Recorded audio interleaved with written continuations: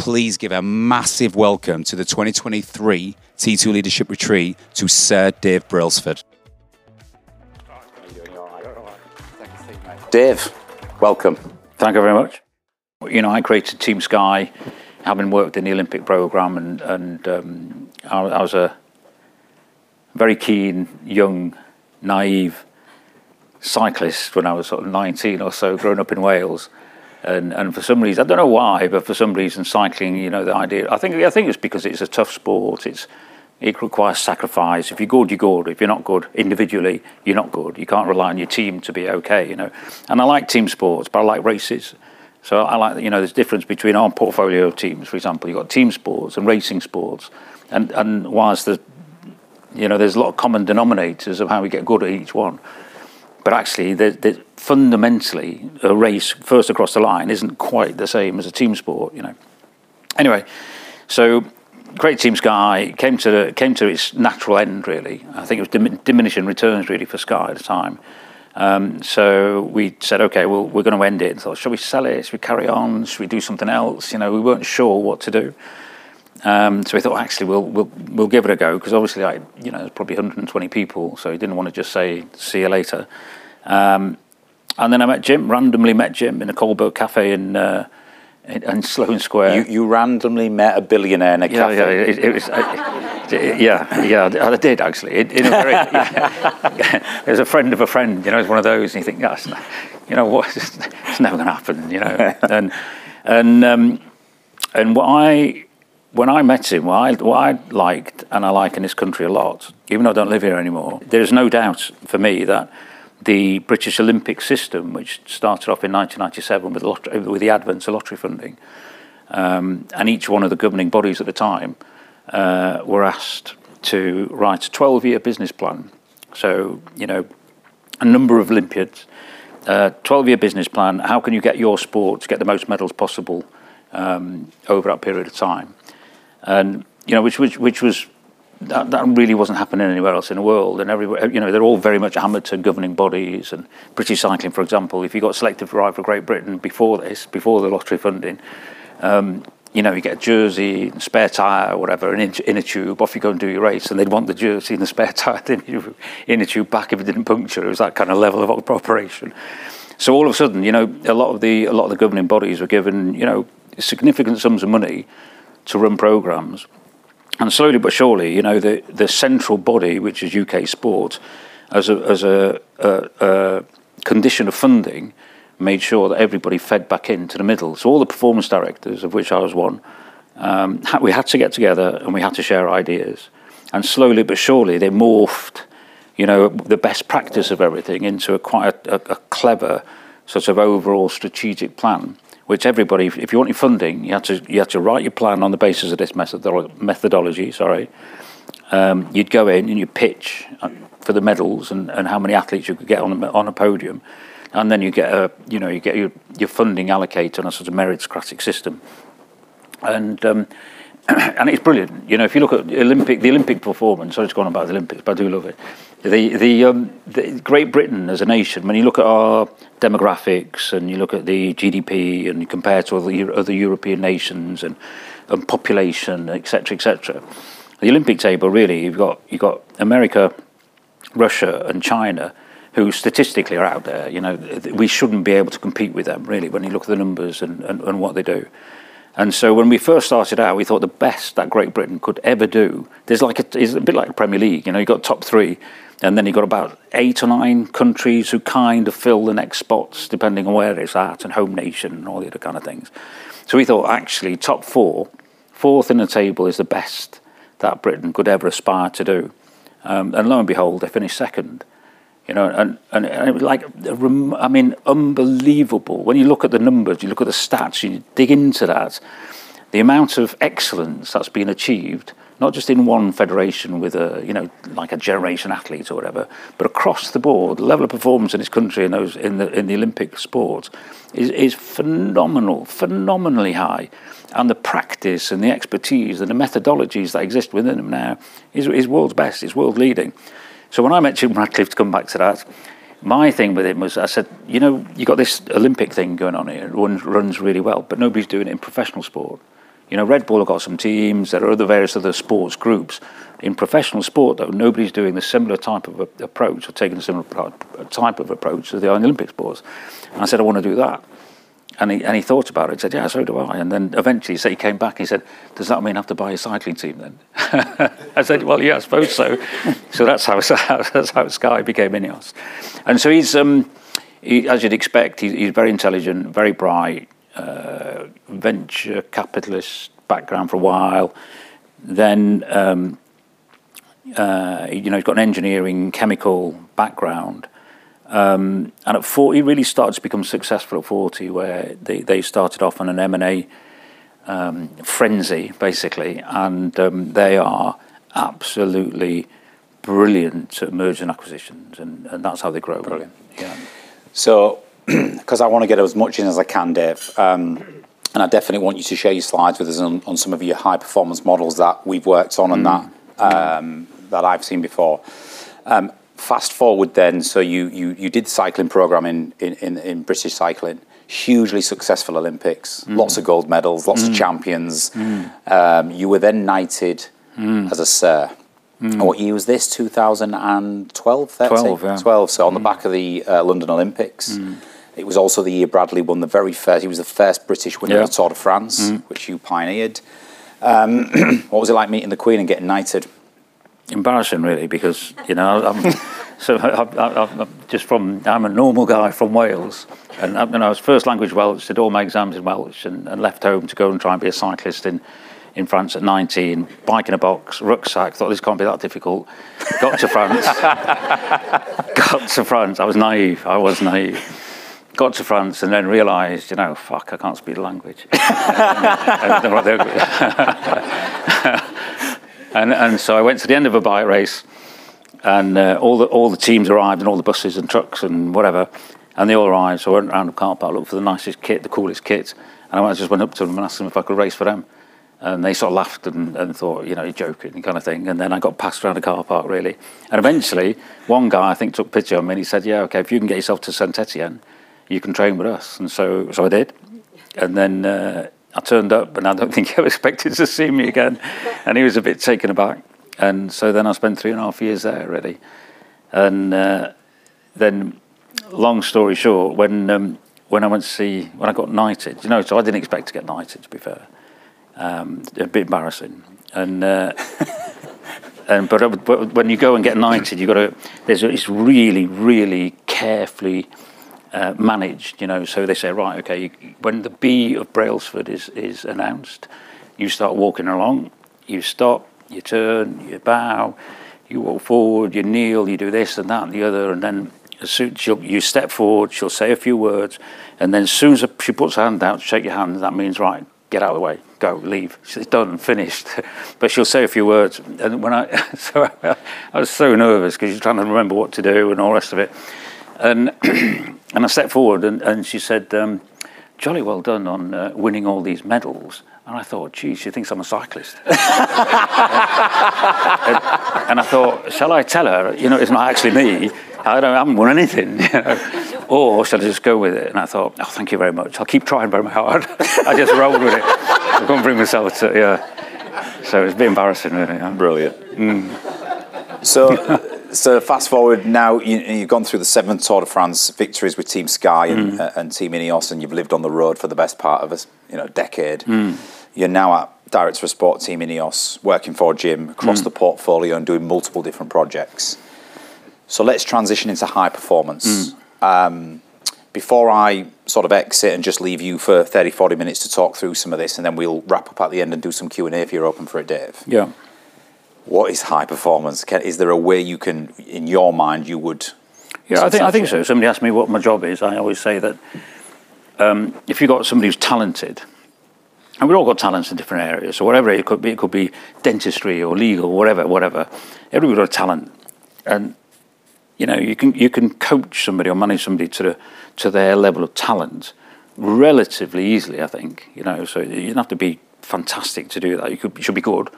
But every now and again you get this extra, an extra level of performance. And you think, wow, okay, that's like a discretionary level of performance, and they were on a brilliant day, or wow, they're just, whatever, there's loads of different words to describe that state. And our job, really, if you're working in professional sport at the elite level, is not to try and get that once in a while, but how do you get that every day? How do you get that all the time?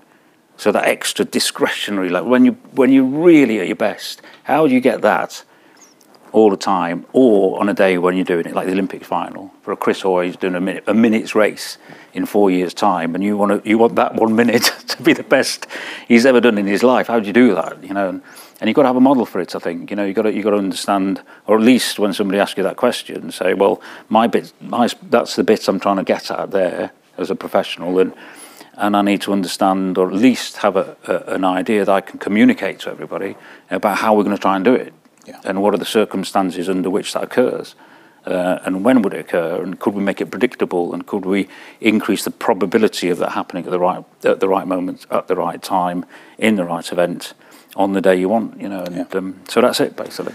So what I'm going to do now is I'm going to leave Dave. Dave, it's green to go forward in your slides. But before we do this, we spent a night last night, Dave, with a Navy SEAL. And he said there's 3 types of times. He said there's military time, which is 50 minutes before. He said there's civilian time, which is on the hour or 15 minutes late. And he said there's Navy SEAL time, which is we finish plus or minus 30 seconds on the dot. I'll never make the Navy SEAls. I'll put that out there. Martin, I can talk, but Martin can talk. I started the Olympic program when I was about 32, 33 when I took over, I think. And so having people from other sports who I could go and communicate about what we were doing and getting fresh views, etc., it was something I wanted to do, but I didn't have the personality really, or the confidence actually, to do it. But I was very lucky that Jimmy Worrell came along and he said, can you help me with my business? We're going to do this kind of leaders and performance. Would you come and speak? I said, yes, okay.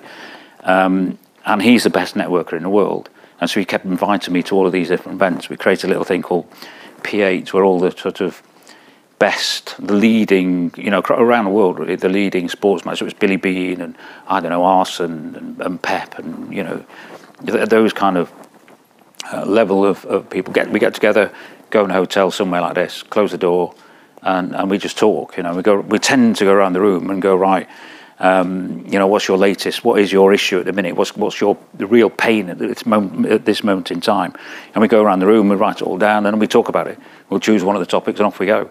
And it's absolute. It really is really, really valuable.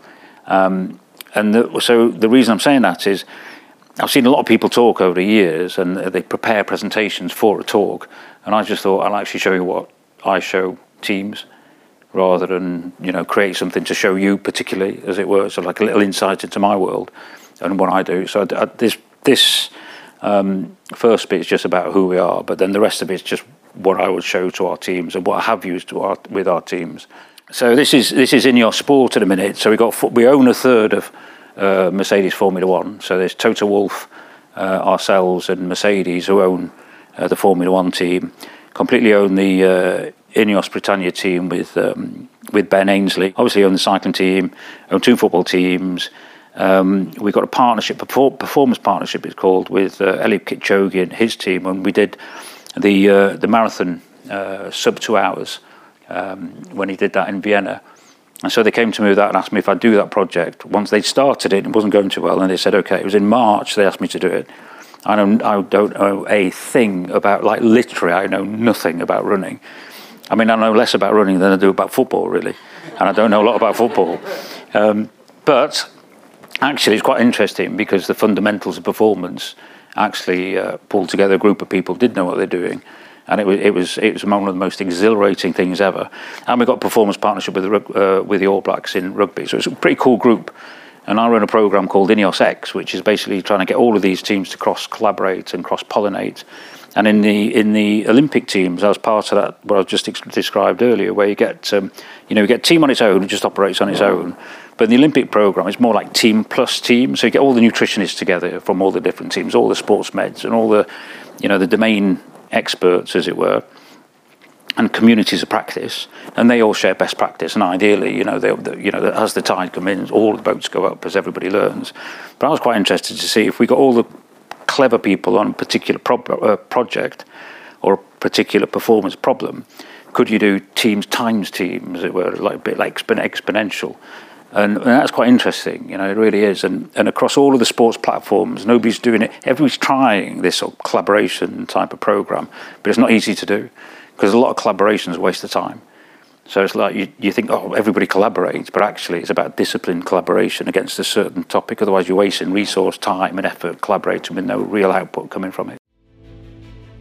The next T2 Leadership Retreat will take place on the 7th to the 9th of May 2024. To book your place on the ultimate leadership development experience from the People Performance People, or for more information, please visit www.trans2performance.com. We aim to win. We don't make any. We're not shy about that at all in any way, shape, or form. We want to win, and equally, you can only be your best, and everybody can only be their best. But you'd like to think that somebody's best. If you're trying to be the best in the world, somebody's best should be at the level of trying to win. So we don't try and compete. We don't try and perform. We do really think about setting ourselves the challenge of winning. It's these, this type of thing it's really, it could be really cheesy and corny. I get it, but you got to live these things, and excellence is key, and excellence is an attitude. It's holding each other to account. It is about rigor. And grit at times, and being able to have the difficult conversation, pulling people up, and when you've got the choice and you're on your own, do you and maintain the standards that you expect on everybody else when nobody else is watching? And, that's what you want in a group, and I'll come on to it in a minute. We like to swim against the tide. We're not scared of a challenge. We're really not scared of a challenge, and I think in order to try and go for the biggest targets or the biggest goals, or have really bold ambition, I think you've got to accept that's going to be a challenge, because there'll be a lot of other people trying to stop you achieving it because they want to achieve it themselves. We like manners. We like to play fair. I've been accused of doping throughout my career and all sorts of issues, and we didn't. I know it's easy for me to say that, but we didn't. And manners and playing fair and doing it the right way we can push it right up to the line, but it's important, saying thank you, talking about marginal gains, etc. Saying thank you and smiling at people, saying hello is probably some of the biggest marginal gains you could get, being polite, and safety. So in INEOS in particular, they've got all of their chemical plants around the world in all over. And safety is a massive issue for them. And like, I don't know what industries you're in, but if you're in, some of the emergency industries, et cetera, if you don't get safety right, the consequences are very, very dire. And tends to be in INEOS, if they make a mistake, they blow something up. It seems to be the case. So safety is big for all of us. And cycling in particular is a very dangerous sport. We lost a rider, somebody died a couple of weeks ago. And it's hard to get safety because they're encouraged to take risks going downhill.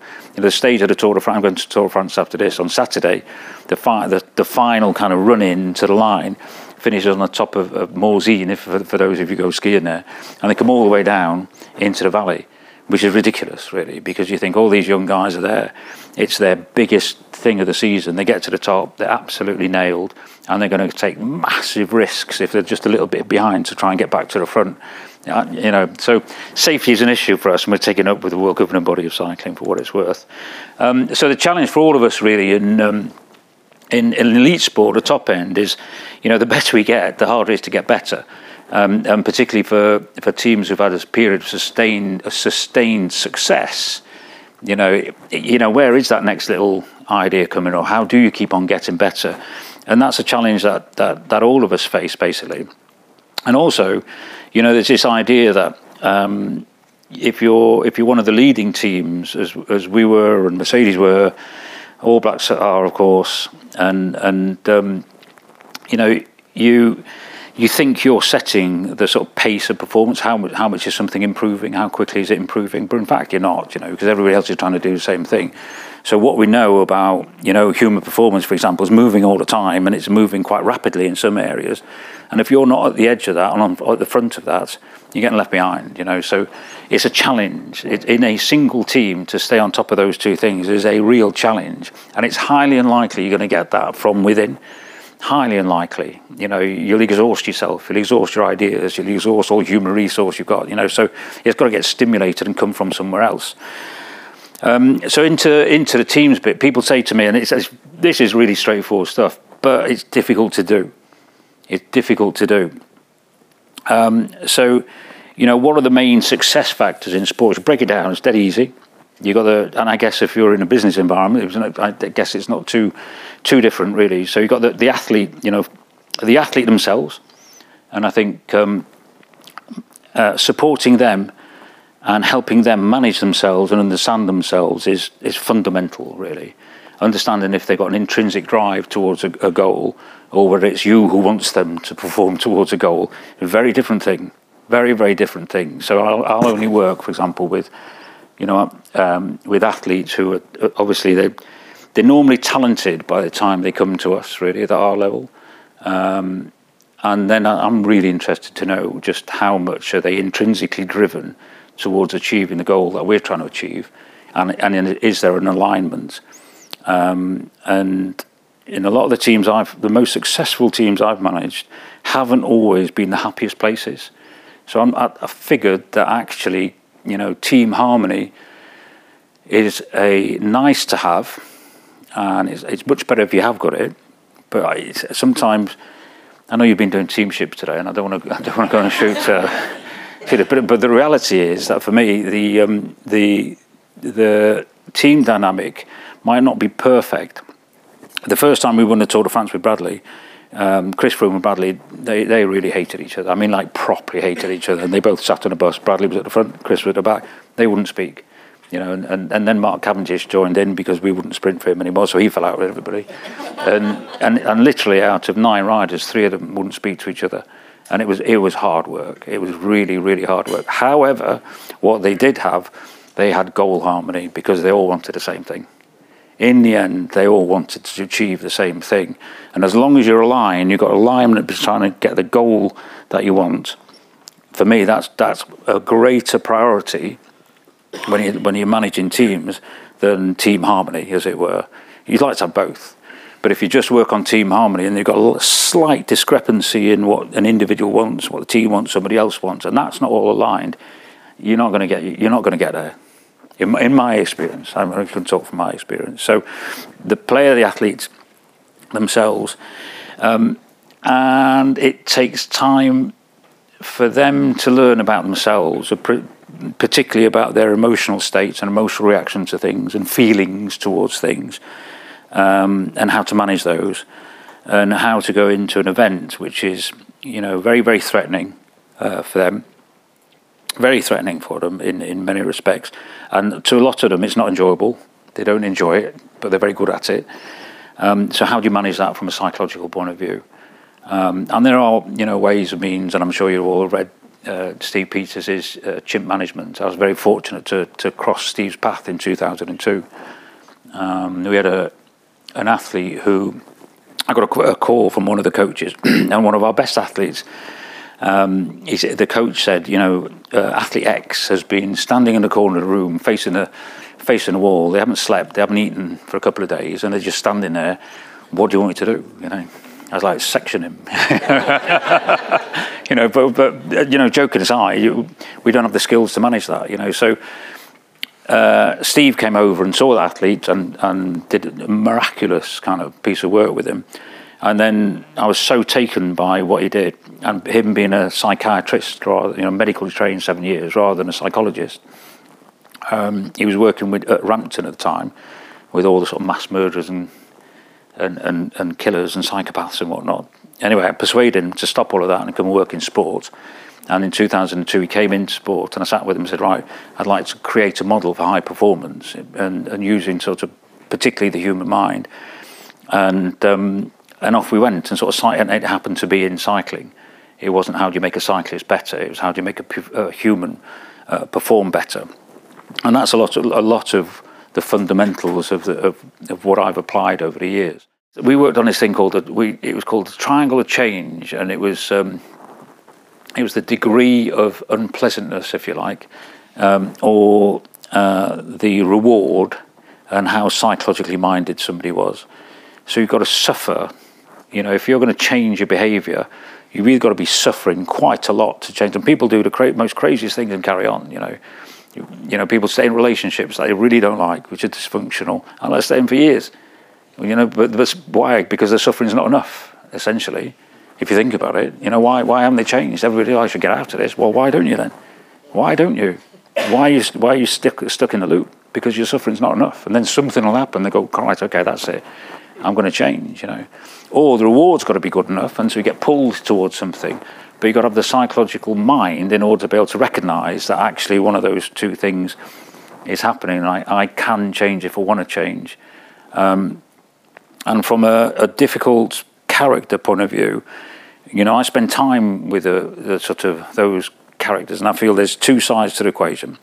One is if it's, let's use cycling, if there's something related to performance, and let's say it's, you know, we've got 4 sets of super new wheels, let's say, and wheels make a big difference, and there's 8 riders, who gets the 4 wheels? The best rider gets the first set of wheels.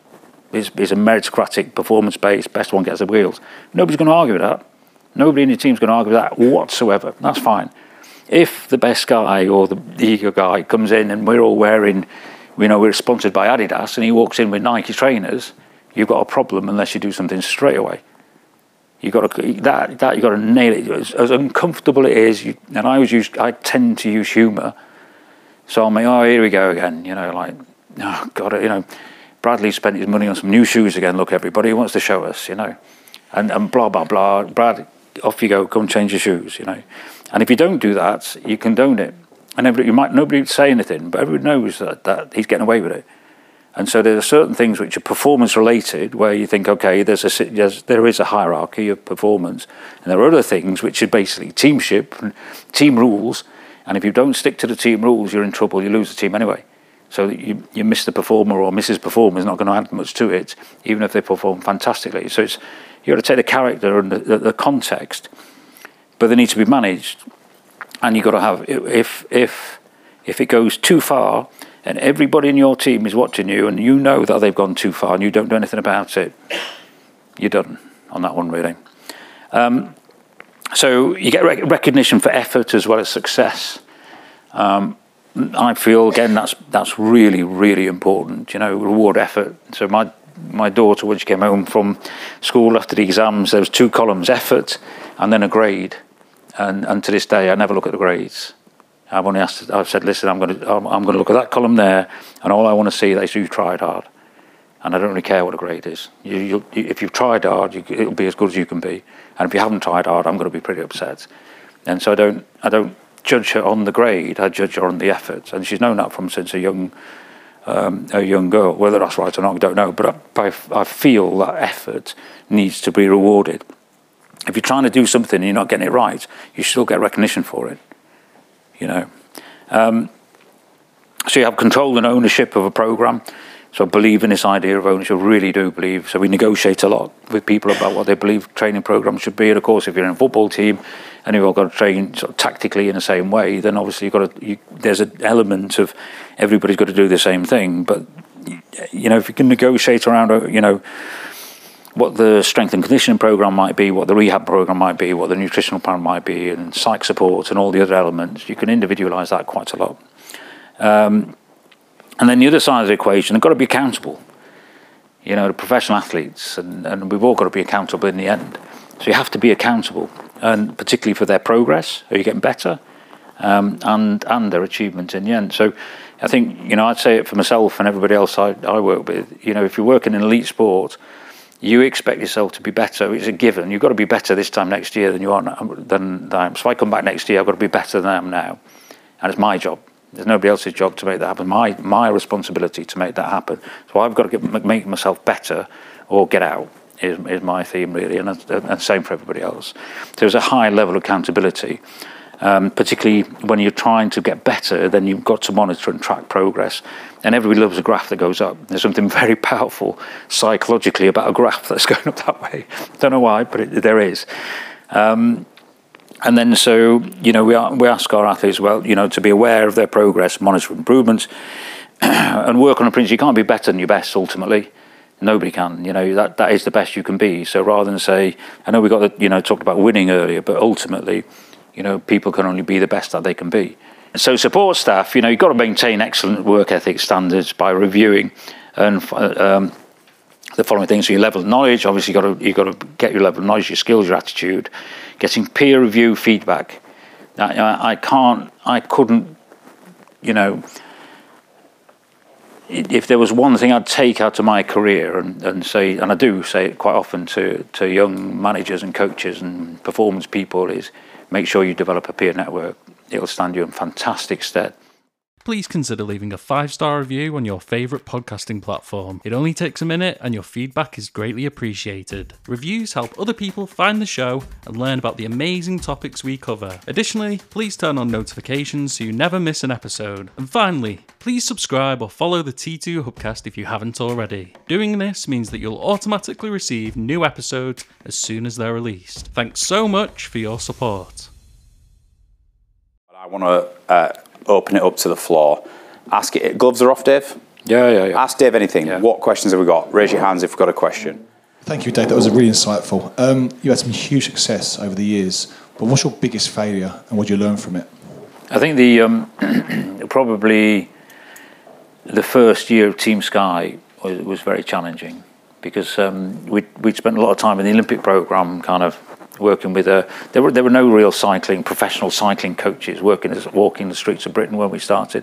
So we ended up hoovering, you know, a relatively young bunch of very open-minded and very intelligent, you know, sports grads and, you know, ologists, a lot of ologists in sport. And everybody didn't really have a plan, you know, so everybody's really open. It was part of the fun of it, you know, it was like a contagious enthusiasm, really. So we learned an awful lot in that first sort of, 10 years or so with the Olympic programmes. And we thought, actually, if we can get our teeth into a Premier League cycling team, which Britain never had, we can go and change the game. You know, we're like, right, off we go. And in the first year, we went at it, we really went at it, and it was a disaster. It really was a disaster. And the reason it was a disaster, when we look back, was that we tried to do all the little clever bits, you know, all the really smart, clever bits that we learned along the way, and we missed the fundamentals, you know, and our, you know, Bradley in particular was always the leader that year. Fundamentally he wasn't fit enough, but he had everything else you can imagine. So it was all the bells and whistles, and I described at a time that we'd focused on the peas and not the steak, given that you haven't beef Wellington. So. but I think that was a real. I couldn't. After the end of that season, I went home. I was just outside Derby at the time, and I couldn't go out. I couldn't come out of my house, and I was so embarrassed. I was like, not just embarrassed, like acutely, like I felt humiliated, you know. And so, like a week passed. I could go around my garden and everything.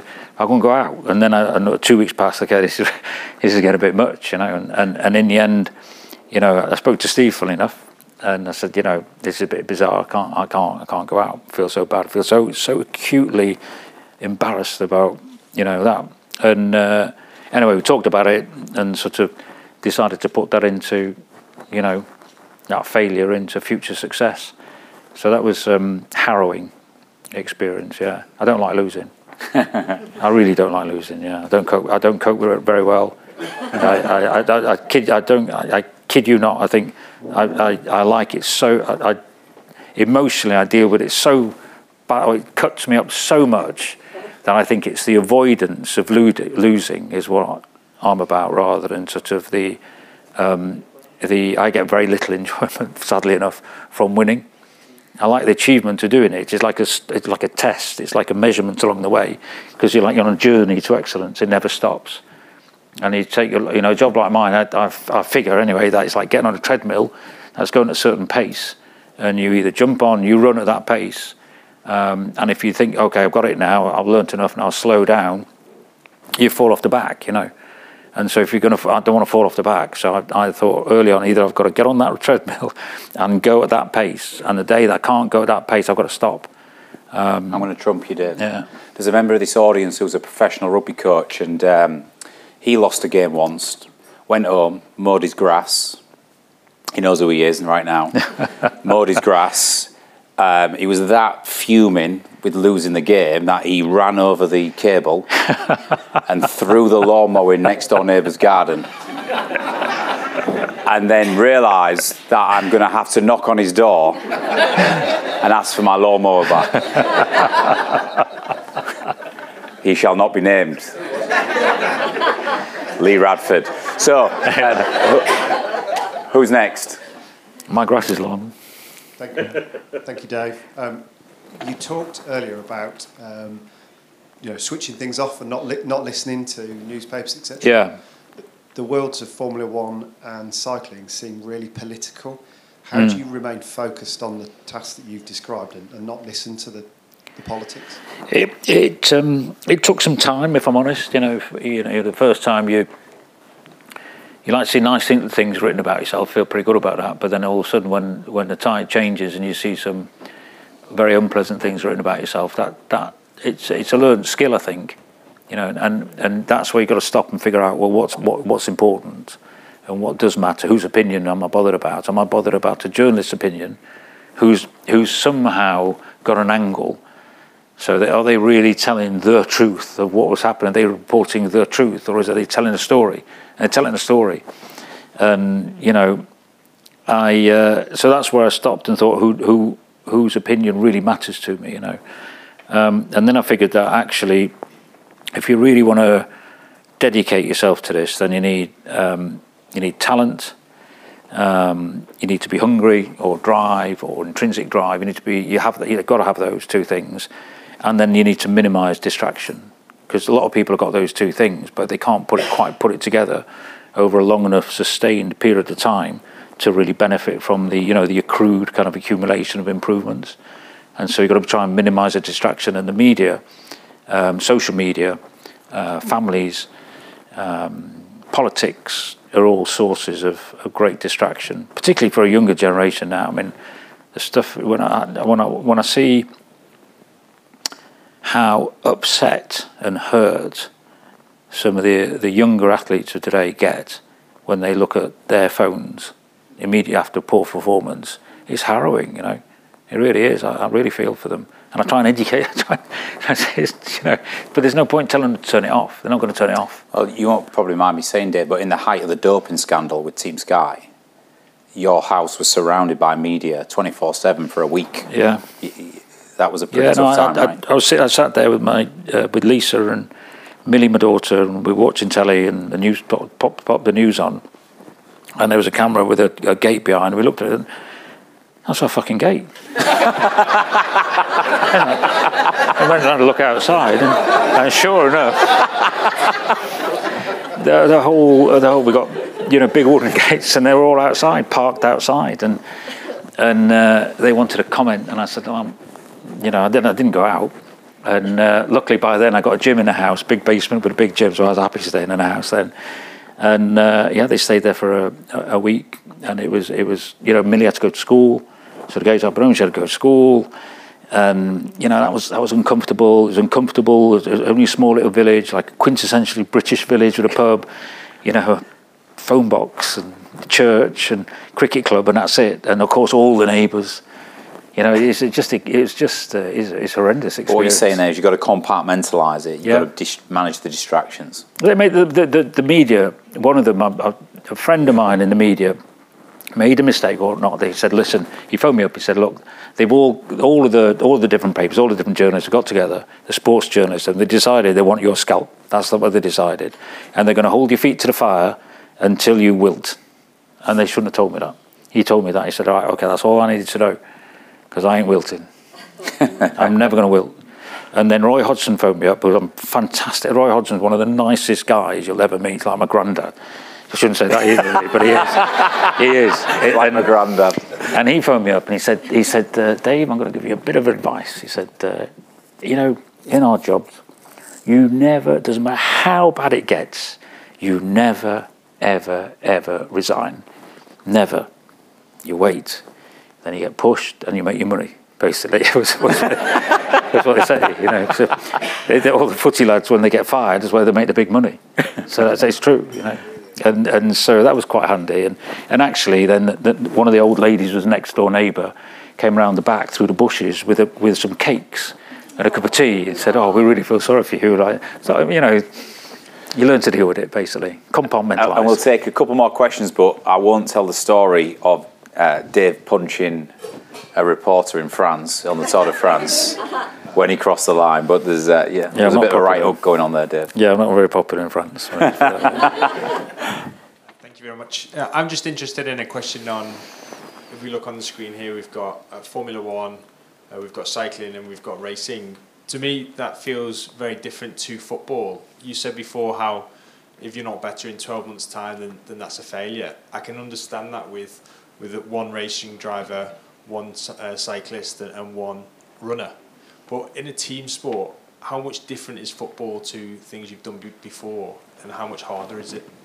I think football's been interesting insofar as, you know, the manager tends to have a pretty influential role on the whole environment, and if you've got the wrong manager in the, you know, and creating the wrong environment. So if you look at the overall management of a football team, you've got the getting the athletes in, identifying talent, spotting talent, and bringing them in a way that, because they're assets, they're investments in the end. You know. So you talk about you've got a performance, you've got to get better every year.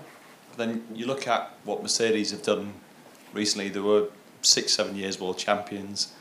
Now Red Bull have taken over. So how do you, as an organisation, deal with it when you start to fail? Yeah, I think when I just to clarify on that point, I think what I was trying to say when I was trying, you've got to get better every year. It's like, you know, when you look at yourself and you think, me as an individual, you know, what am I doing for Dave Brailsford to come back here this time next year, and how will I have improved, or will I just be the same as I am now? And it's my job to make myself better, and I'll find ways of improving myself. You know, and I'll find areas, and I'm constantly looking for areas to develop and adapt. And at the minute, you know, I've been lucky insofar as I'm switched from a single kind of sport and had the opportunity to become like work on a multi-sport platform. I don't look at different sports like football, etc. And so, you know, I'm back at I will never be a domain expert in football, never. And I am in cycling. You know, and if you watch the cycling race, I'll be watching in colour television, you'd be watching in black and white. They're the same thing, if we're looking at the same thing. What I'm seeing, what you're seeing, would be different, I can guarantee you. But if you look at football, I'm watching in, you know, black and white telly, and there's a lot of people watching colour, and I'll never get there. I will never get there, and I recognise that. So, but how am I going to get better? There's areas in my role at the minute where I could definitely improve, and I'm going to work on getting better. When it comes to a team, if you like, and when you think about sport and teams, there's a life cycle model, really. And when you look at Mercedes or Team Sky, you know, the period of great success, and then for whatever reason, that comes off and somebody else picks up. You know, has the organisation sort of run dry, as it were, in terms of some of the thinking? Is it looking backwards? The tendency is, if you've been very successful for a long time, there's a shadow that's cast over the future where you're constantly looking to try and get back to where you were in the past. But, you know, so the constant sort of curiosity, the necessity to improve, and it's a bit like that's why I like that thing at the start. You know, the better you are, the harder it is to get better, and so it does need a recognition that what worked in the past isn't going to work in the future, for sure. Keep on doing what you did in the past, you're not going to get the same results. Ladies and gentlemen, Sir Dave Brailsford. Thank you. Cheers, buddy. Thank you, mate. Cheers, Thank you so much. That was a mic. Are you a fan of our podcast? If so, make sure you're following us on all of our social media channels. You can find us on TikTok, Instagram, YouTube, Facebook, LinkedIn, and Twitter by searching Trans2 Performance. By following us, you'll have access to exclusive content, special announcements, and more. Join the T2 community today.